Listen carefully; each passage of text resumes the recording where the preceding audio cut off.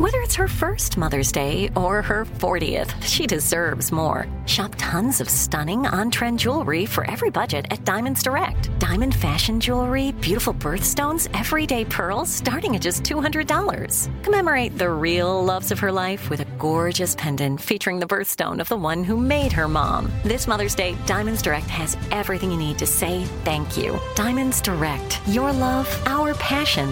Online at diamondsdirect.com. I'm Tracy from Stuff You Missed in History class. Are you a small business owner or even someone who dreams of entrepreneurship? Then check out Season 2 of Mind the Business, Small Business Success Stories from iHeart Podcasts and Intuit QuickBooks. Join hosts Austin Hankwitz and Janice Torres as they interview entrepreneurs sharing insights around starting and nurturing a small business. You won't want to miss these inspiring stories of entrepreneurship and discovering ways to business differently so you can too.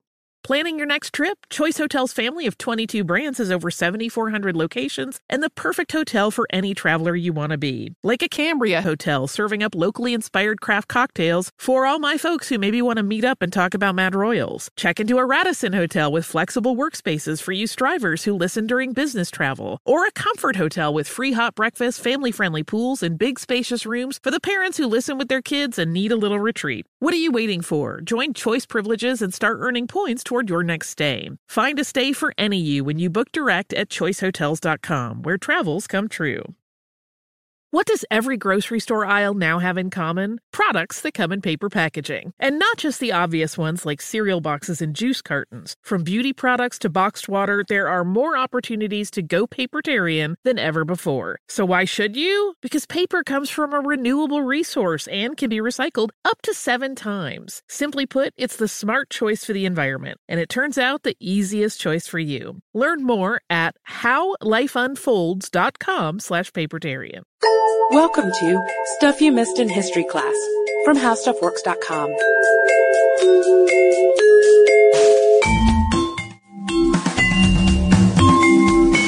Hello and welcome to the podcast. I'm Katie Lambert. And I'm Sarah Dowdy. And if you've been listening to the podcast, you know how much Katie and I love a good lost city. We've talked about Atlantis recently, and a little while before that we talked about the Norte Chico in South America.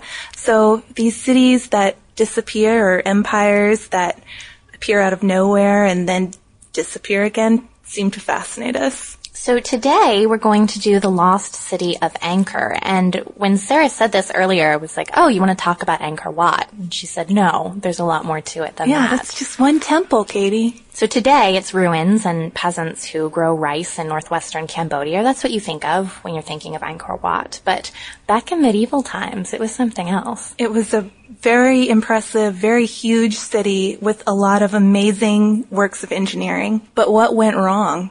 Well, to do that, let's start out with a little bit of background on Angkor, which starts in AD 800. And Sarah was saying it's lovely to be able to start with one person instead of a whole group of things. The people from this river came. And exactly. It's nice to have one warrior-type guy coming into the picture early on. And in this case, it's a powerful regional king named Jayavarman II. And Jayavarman consolidated the chiefdoms in Cambodia, and he formed the kingdom of Angkor.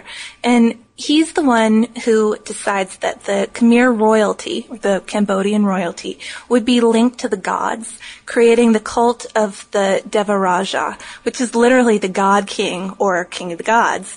So this proves to be a very important part of our story, this close relationship between the kings and the gods, and the monuments they would build to both themselves and to the gods. Right. And Angkor is his capital, the capital of the Khmer or Cambodian Empire from the 9th century to the 15th century AD, which is known as the classical era of Cambodian history. And we are going to have a little bit of river people descendant. Right. We started with the king, but the people were descended from the Funan of the Mekong Delta. And the Khmer Empire is highly influenced by Hinduism and Buddhism, and that comes from centuries-old contact with Indian traders, but they still retain some of their traditional religions. They kind of blended it all together.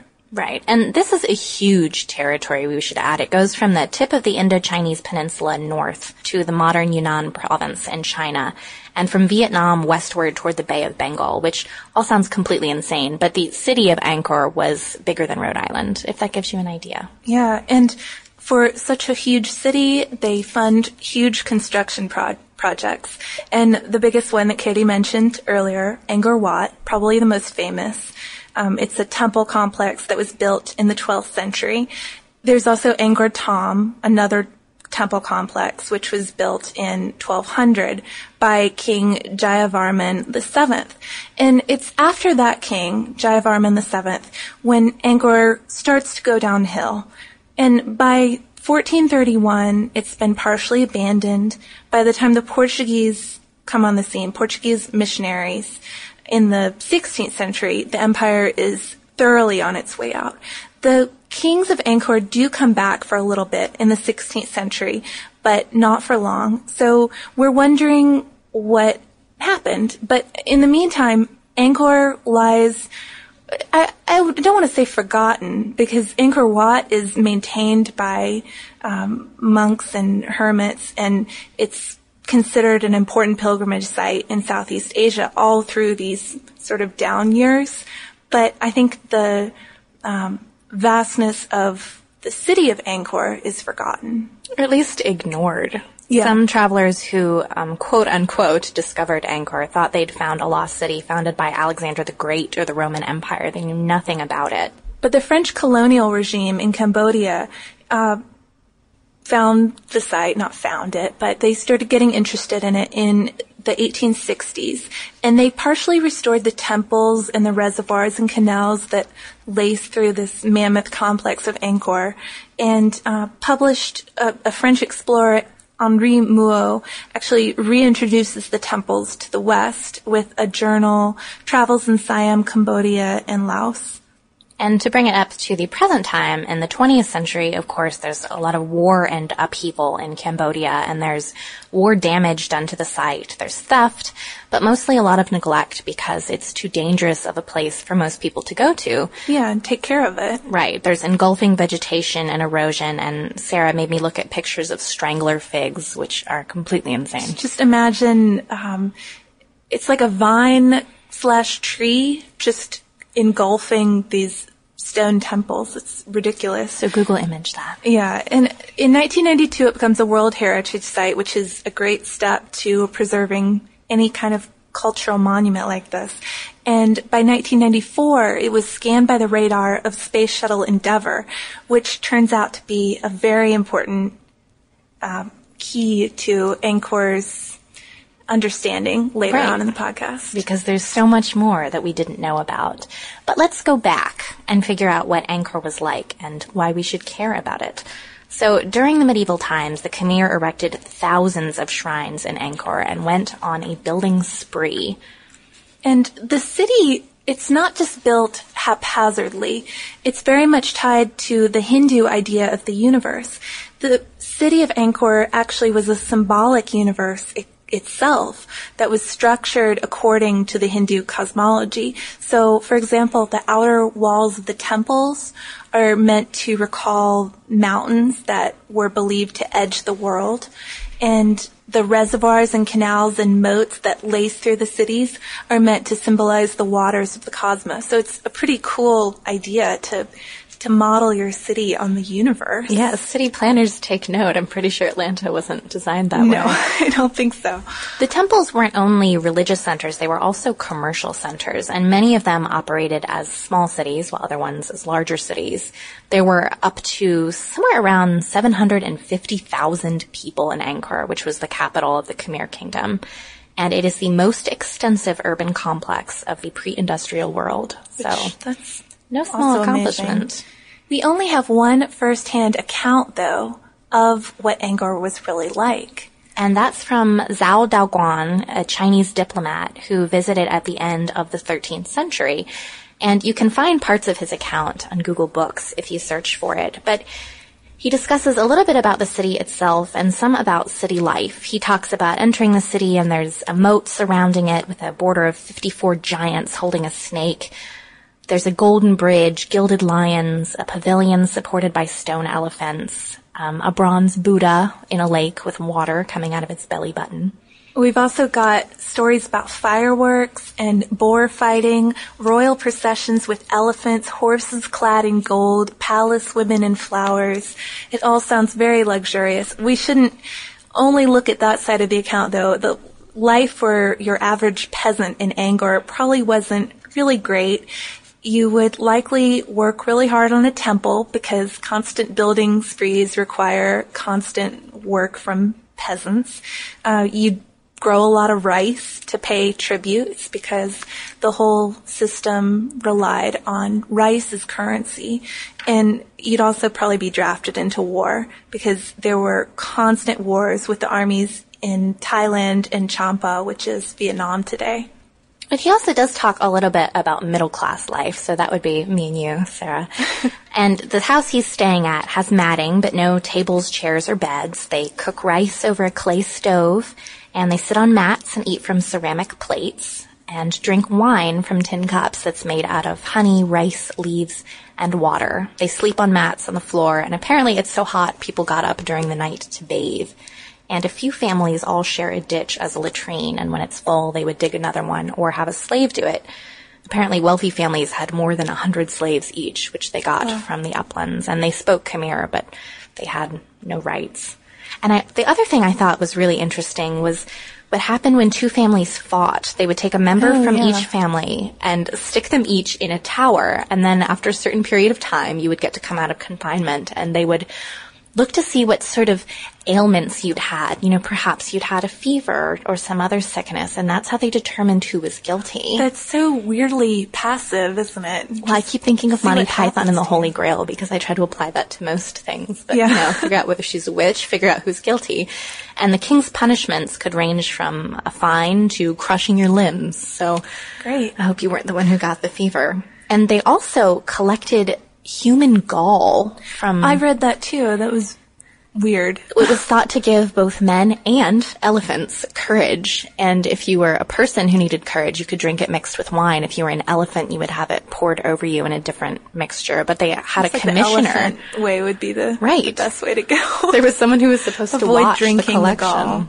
So, you know, human gall, courage for elephants, things you learn. But unfortunately, this amazing account we have from Zhao that's it. We have things that were carved on the stone temples, but all of the administrative buildings and the homes from the highest person to the lowest were made of wood and consequently haven't survived. So we have very little to go on when we're trying to figure out how Angkor fell, what happened. And the historically suspected causes are invaders, religion changes, maritime trade kind of shuts down the coastal city. And so we have to guess which one of those. Choose your own ending podcast. Yeah. We're going to give you some options. Yeah. And you can pick what you think makes the most sense. So one option is rivalry. The Khmer kings each had a few wives and several children, and so there were constant battles over which baby would be the king, and plenty of usurpers to the throne. As Sarah said, it was like the War of the Roses times a zillion. Yeah, imagine just never knowing who was going to be the next king. That puts a lot of... Right, no clear line of succession. Yeah. And then another potential problem was war. Some think that the warriors from the Ayutthaya state sacked Angkor in 1431, and they did invade the city and made off with a lot of treasure and women, but they probably didn't completely destroy the city. Well, obviously they didn't completely destroy it. We have some left. We still have Angkor Wat. They didn't damage it severely, and some historians think that's unlikely because the ruler of the Ayutthaya installs his son on the throne. So why would you completely sack the city and destroy most of it if you're installing your son on the throne? And that brings us to option 3, which is religion.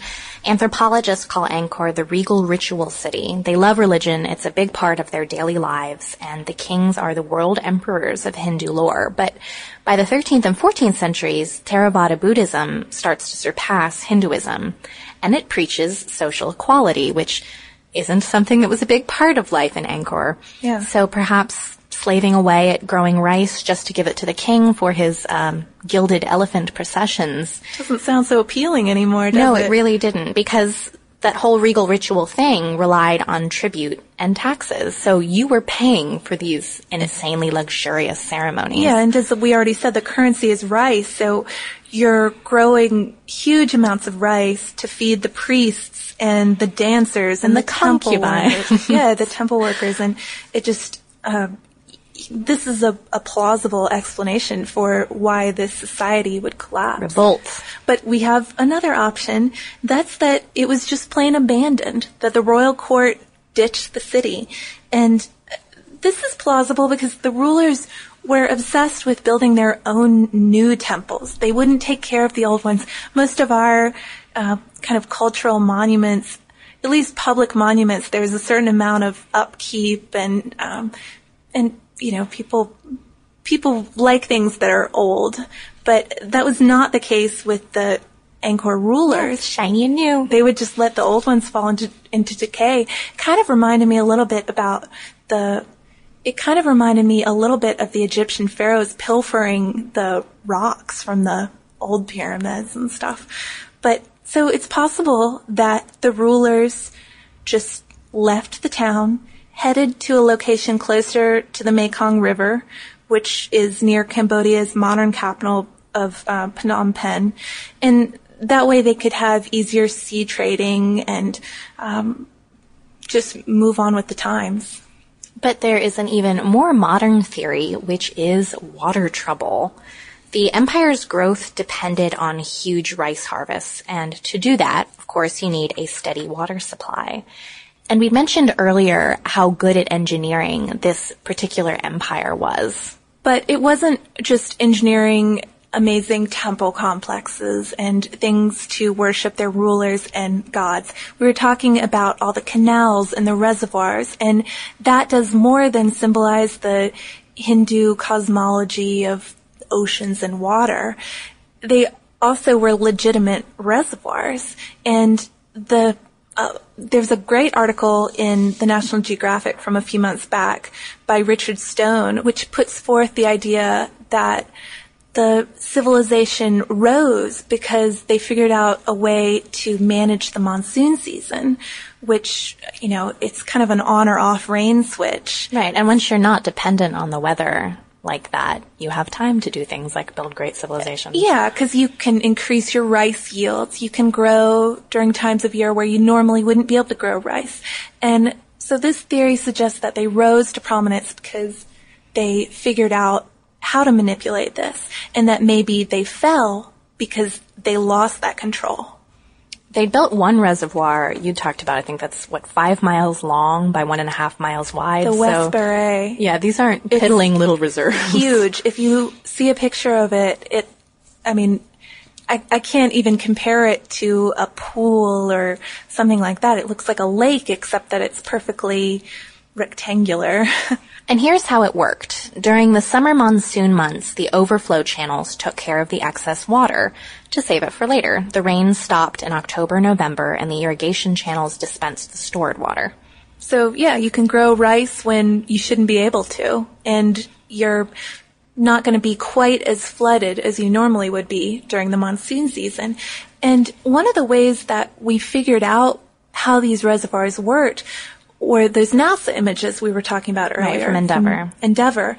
And they were great because they showed areas that were still inaccessible because of violence in Cambodia or just lawlessness in certain areas.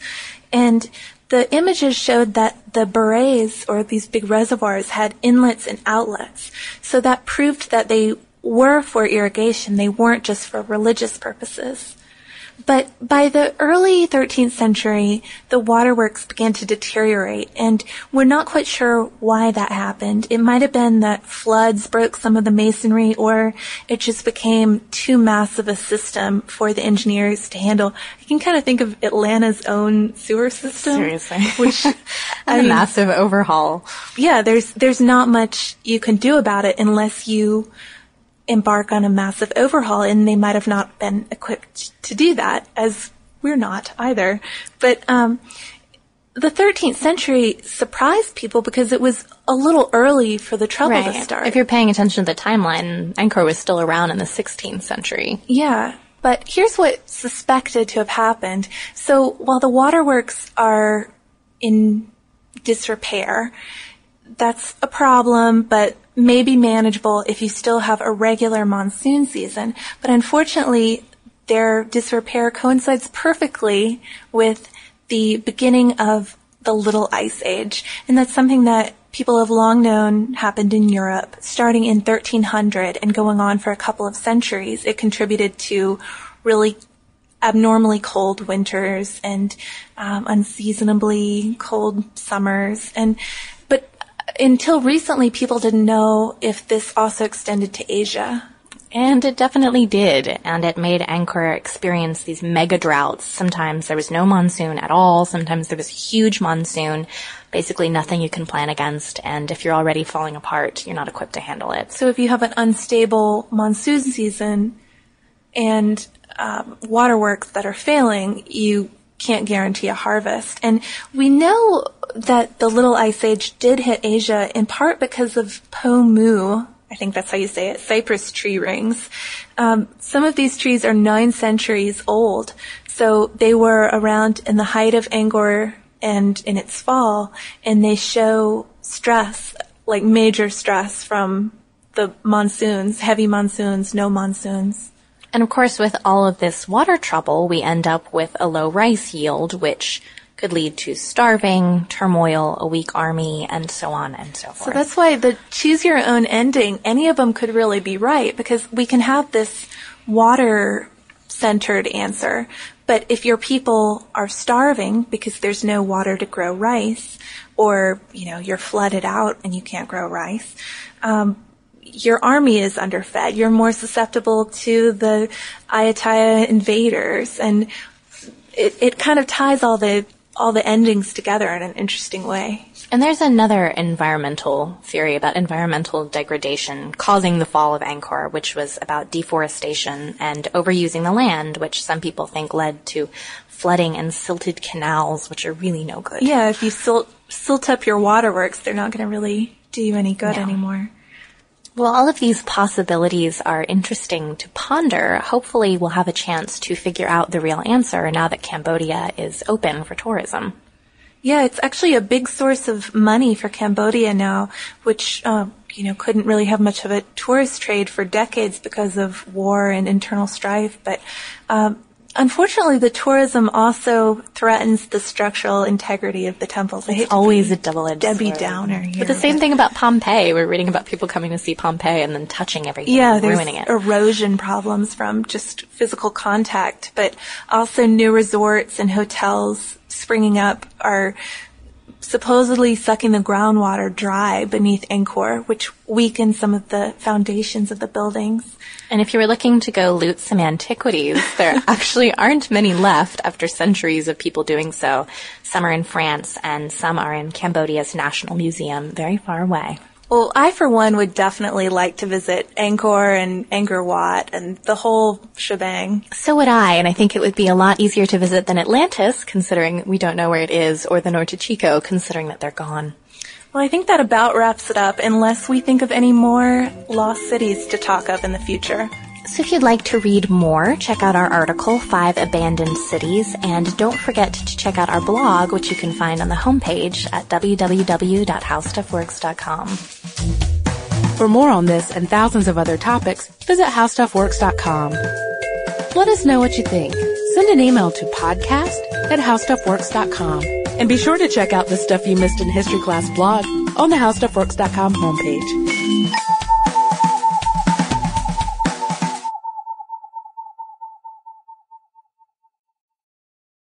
Xfinity has free premium networks for everyone this month, no matter what kind of entertainment you love. Addicted to true crime? Catch killer cases and more spine-tingling shows on A&E Crime Central. Crave adventure? Explore Asian action movies on Hi-Ya. Searching for something extreme? Check out skating, snowboarding, and more on Fuel TV Plus, the global home of action sports. And find crowd-pleasing bops on iHeartRadio's Hit Nation playlist. There's new free shows and movies to love every week. Say free this week in your Xfinity voice remote. This is Amy Brown from 4 Things with Amy Brown. Today, healthier is happening at CVS Health in more ways than you've ever seen. It's wellness destinations for seniors, including select locations with Oak Street Health and CVS Pharmacy. It's doctors, nurses, pharmacists, and everyone in between offering quality care and support virtually, in person, and on the phone. It's in-home evaluations through Signify Health and meeting mental health needs through Aetna. And those are just a few of the ways that healthier is happening. To see more, visit cvshealth.com/healthier happens together. CVS Pharmacy, Oak Street Health, CVS Specialty, Signify Health, and Aetna are part of CVS Health. Eligibility and services vary by location and individual. Tired of pickup truck bed chaos? Meet Decked. Game-changing USA-made full bed-length drawers for tools and gear. Waterproof, dust-proof, lockable, secure. Whether you're working, hunting, fishing, camping, or just getting out of town. And introducing Decked Deco cases. Tough, modular, problem-solving cases built for the truck, job site, campsite, or garage. Say goodbye to random bins and tie-downs. Order now at decked.com/iHeart for free shipping. Decked. Your truck, your rules. Decked.com/iHeart.